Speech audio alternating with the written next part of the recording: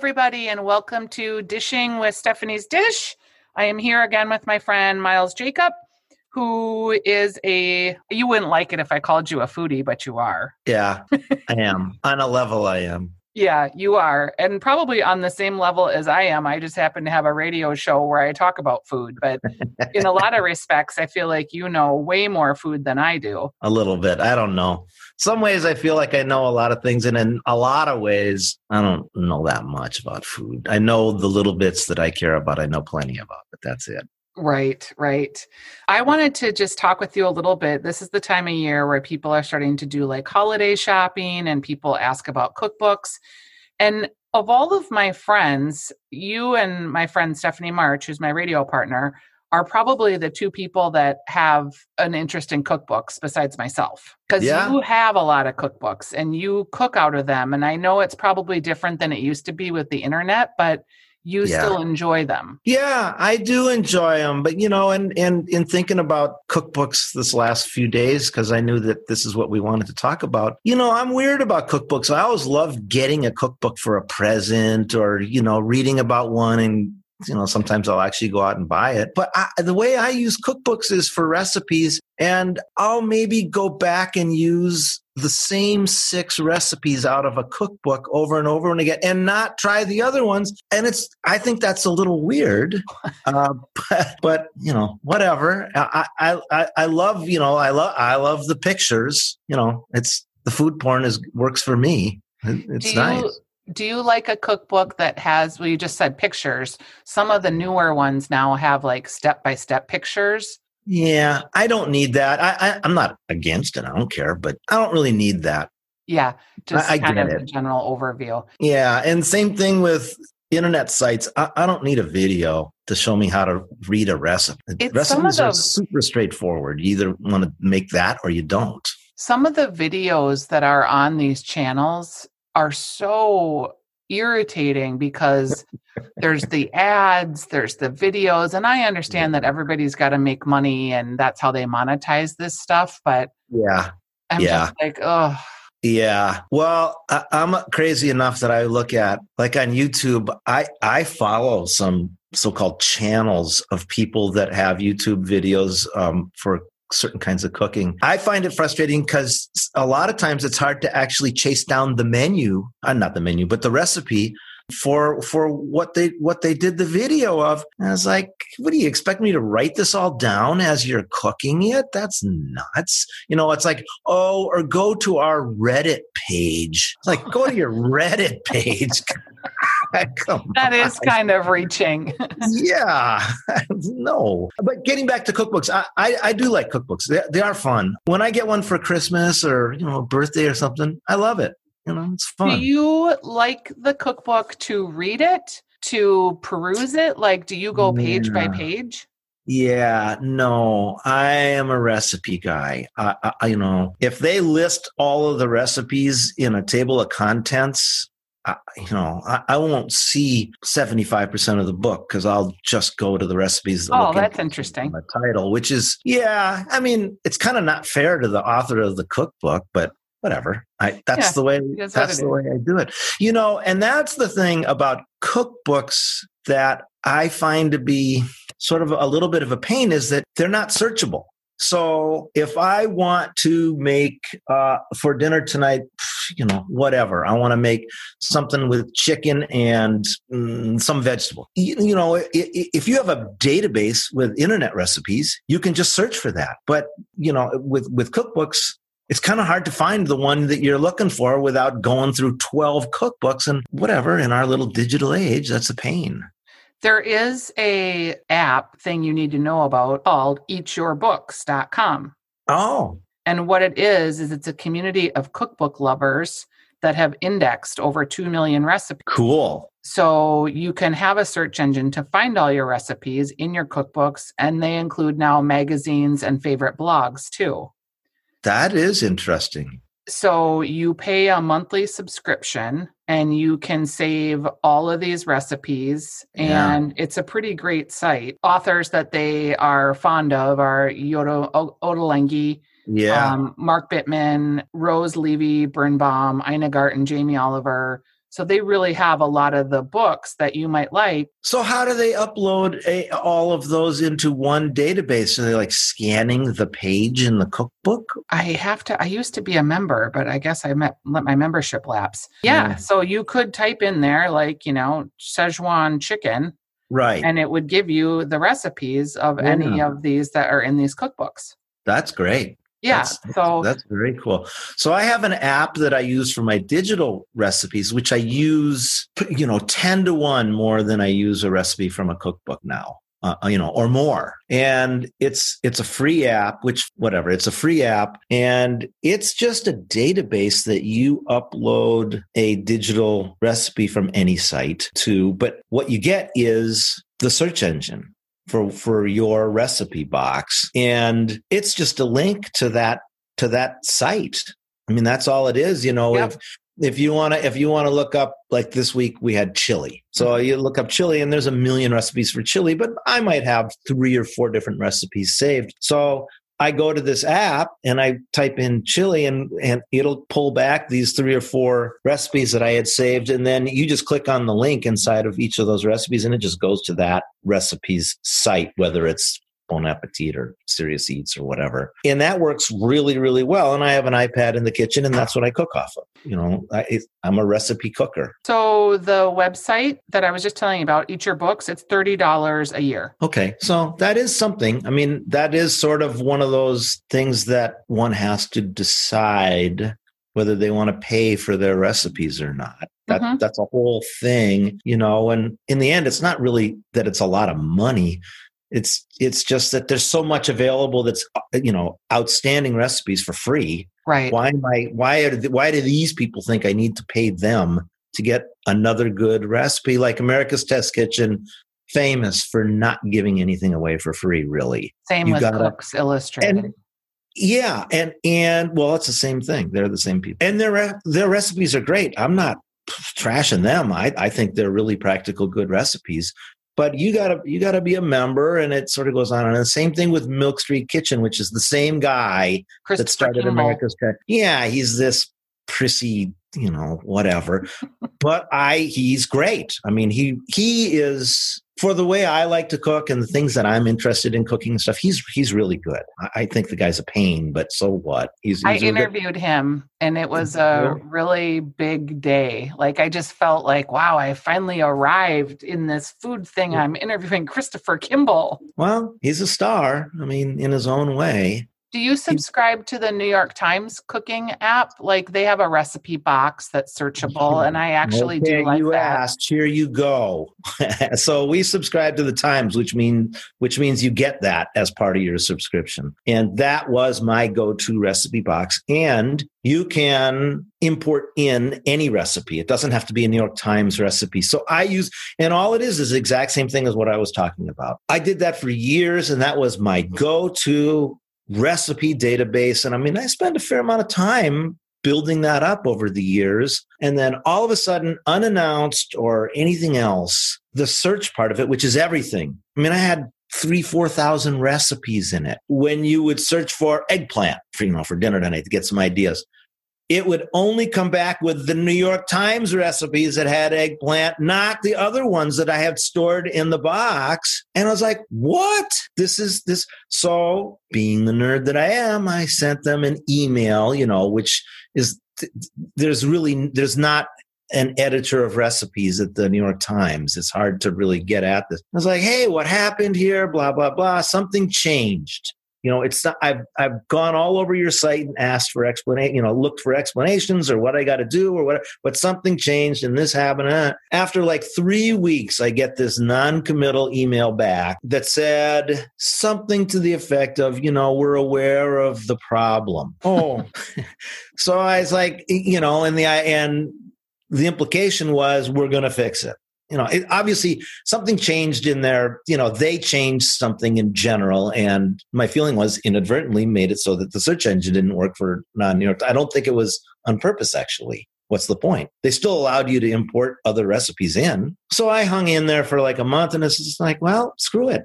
You guys aren't changing. So I found this other app called the Cookbook app. Clever, huh? Mm-hmm. And it's free and it does pretty much the same thing. You just create your own database that's searchable, which is great. That's awesome. It's got its own quirks, but it works. So I asked you before we started recording today, we were talking about cookbook. We get this question, and that is, give me 3 cookbooks that you highly recommend. And then I asked you if you could suggest something for a new cook in particular, a seasoned vet, like someone, because like, I'll just give you an example of the French Laundry Cookbook by Thomas Keller. Beautiful book. Right. I was glad I got it. It was a gift. I will never, ever cook anything out of it. Right. I get it. Yeah. So I thought about it. So for the so-called beginner, whatever, and I have, my kids and stuff, they're getting into cooking now, but they haven't cooked that much. We didn't grow up cooking together or whatever. Right. They're learning to cook as they're getting old. So there's the Kenji Lopez Alt book, which is called The Food Lab. And it's a different kind of book. He's one of these food science guys, which is kind of a turnoff, to be honest with you, the idea of it. But what he does is take various subjects, like one chapter is breakfast. And he starts talking about eggs. Well, I like eggs, so that's kind of interesting. And he knows there's all this stuff about eggs that has nothing to do with a recipe. Does he have a recipe for Eggs Benedict in there? Yeah, he does. But he has all this stuff about, for instance, they found out that if you make scrambled eggs, if you salt the eggs, you're going to whip your eggs, and if you salt the eggs and whip them and then let them sit for 15 minutes, that the eggs, you won't get that leaky egg in your scrambled eggs, where you get the water and it's kind of icky. So that doesn't happen then. Well, that's cool. I like that kind of, it's sort of little information. The food science thing, you can go heavy into that if you want. And I'm not interested in that. Like that guy who is like the poster child. His name is like Brown. Harold McGee, thing like that. Have you heard of him? Yeah. He's a star guy. He is into like figuring out molecular stuff, and it's like, okay, I am not a molecular biologist. And, he's telling me why egg yolks bind from a true elemental chart of science. It's a little too much for me too. Yeah, well, for me, it's not really what I'm interested in, but whatever. So getting back to the Food Lab book, that's a really good book for a beginner because it describes stuff and it's just super basic. It tells you why you want to sear a steak and brown it and sort of what's happening when that's going on and why that's something that is good and how you do that. And it's not like, there's a chapter on it. It's a paragraph. Right. So anyways, if you were interested in cooking, but were sort of intimidated by it or just didn't have a lot of experience with it, that's a great place to start because and the recipes are all very basic, straightforward recipes that anyone would be interested in. That would be my suggestion for that one. For any beginning cook, I would also say, go get, the Fannie Farmer book of cooking or the New York Times cookbook or, the best recipe book, which is put out by America's Test Kitchen or Cooks Illustrated, whatever. Yeah. I always recommend for people that are new, the Mark Bittman, How to Cook Everything. Yeah. Now, that assumes that you already have the joy of cooking, because I think that's the first cookbook every person should have. Yeah, I mean, it's the same kind of thing, right? I mean, you can, if you don't know how to cook very much and you want to have roast beef tonight, it's not like roast beef is hard to roast, but if you've never done it before, any of those books are perfect for that. Right. What is a book that you use all the time? Like you just find yourself going back to it all the time? Again, I have specific recipes and books that I use all the time, like the Alice Waters. I think it's the first cookbook that she did. I use her Caesar salad dressing recipe. Mm-hmm. I mean, that page is filthy and it sticks to the next page now. And I use that. And there's probably half a dozen other recipes that I use out of that. She's really good with, the endless, how do you roast a chicken? Everyone's got their, that's a good one. that's how I use a cookbook is, a few recipes only, and I'll go to that cookbook for the same damn recipe every single time. You are someone that got into Chinese cooking for a while. Yeah, I'm into it now. Too much. What books do you like in that genre? You and I talked about a long time ago that, remember Lucky Peach? Yes, I bought the book because you told me to. Yeah.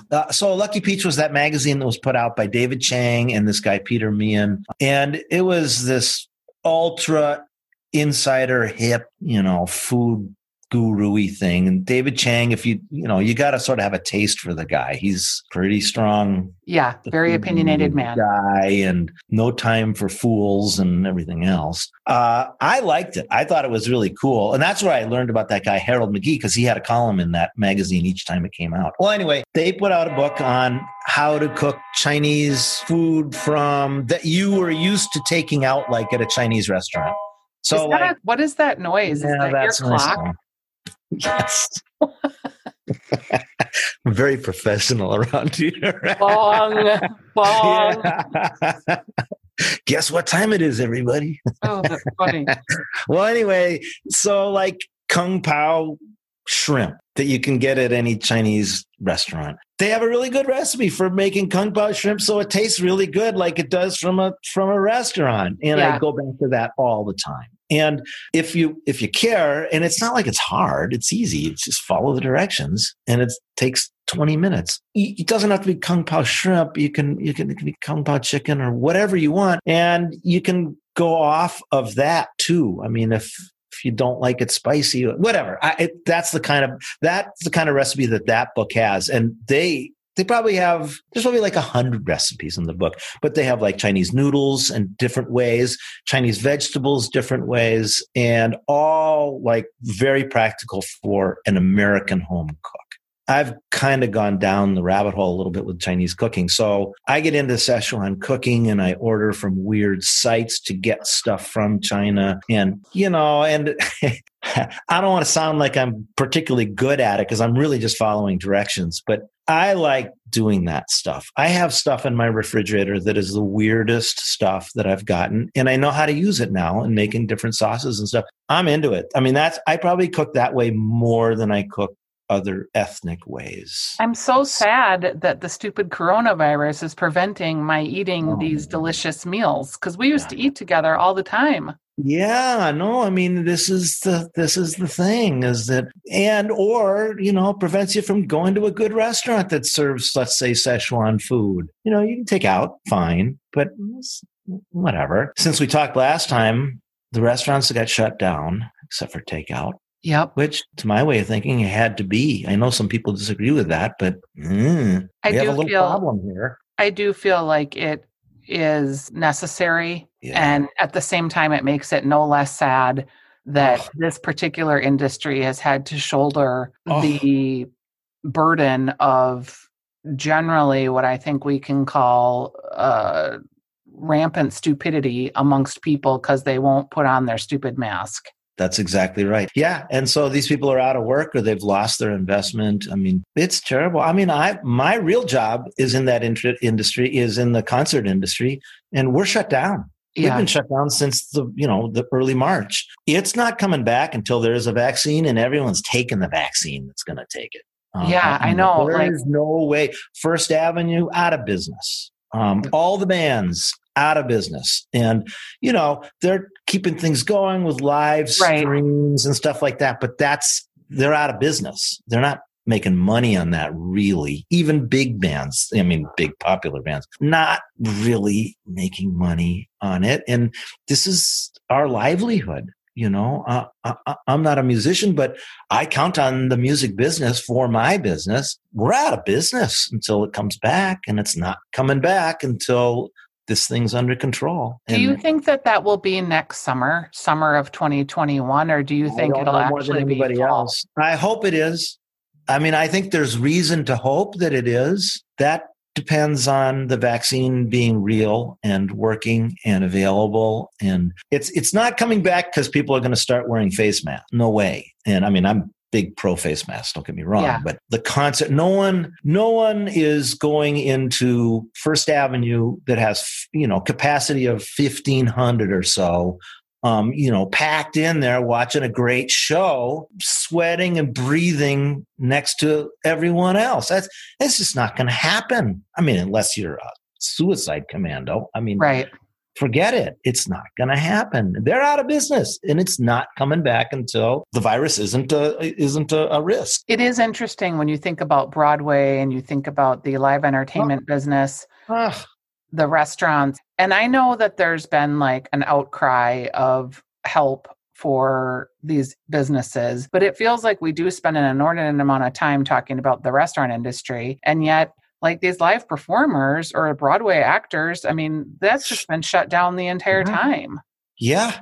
I mean, and there's plenty of public discussion about that too. I mean, the food industry, restaurants, whatever, and the entertainment industry, those are the two that really get talked about. And as they should. I mean, those are enormous. The pent up appetite for live music right now. Oh my God. I know. I can't wait to go see a show. The band I work with doesn't really do a lot of the streaming stuff, but we're going to do a Christmas show in December, live streaming in front of nobody live, and it's for pay and everything. The people that are so excited, and this, I work with Los Lobos. They're a popular band, but not giant popular by any means. But even for them, the pent up demand to even just watch it on your TV live. God, it's huge. I'm excited about that. I'll watch a Los Lobos Christmas show. Yeah, absolutely. Absolutely. So anyways, and it's the same thing with restaurants. I'm dying to go back to a restaurant. And it's not like I'm a 5-day-a-week restaurant guy. I'm not. But maybe once or twice a week. And I like to follow them, and I appreciate how hard it is for them to be successful in the best of times. I'm into it. And, I can't wait for that to come back.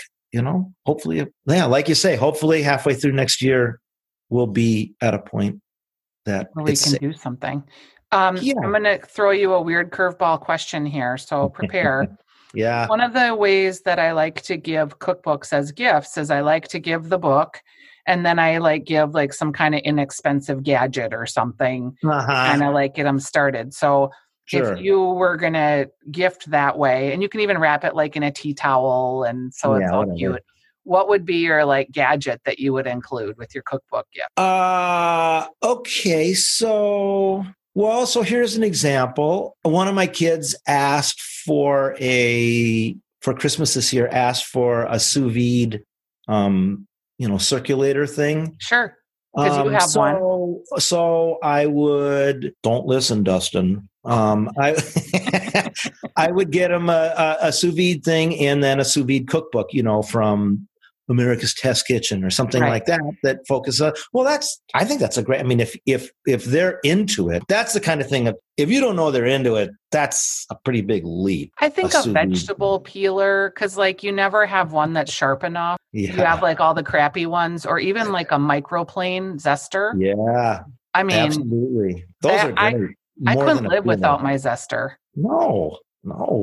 Yeah, that's a good idea. Or, if you wanted to do some kind of a Chinese cookbook and a zester for ginger, whatever. That's sort of a fun little combo thing. I love it. Okay. Yeah. Well, we're coming up on Thanksgiving, so I think we'll take a break and think about some other topics to discuss. But it's always fun to talk to you. I feel like I've gotten a chance to talk with you that I hadn't for a long time, so it's been fun. Yeah, because we don't see people anymore, remember? No, we don't. And we did get a lot of feedback. I think we had 400 and some downloads on the podcast we did last week. Mm-hmm. Oh, that's great. I'm glad to hear that. I got good feedback from my friends. Yeah. They're like, wow, you look at you. I was like, well, Stephanie sent me the link when she put it up, and it was that old thing of, good God, that's what I sound like? Ugh. Yeah.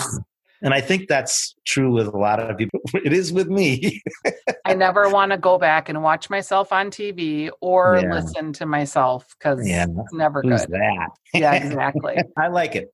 All right, Miles. We'll talk again soon. Okay. See Thanks you later. for being a guest. Okay. Bye.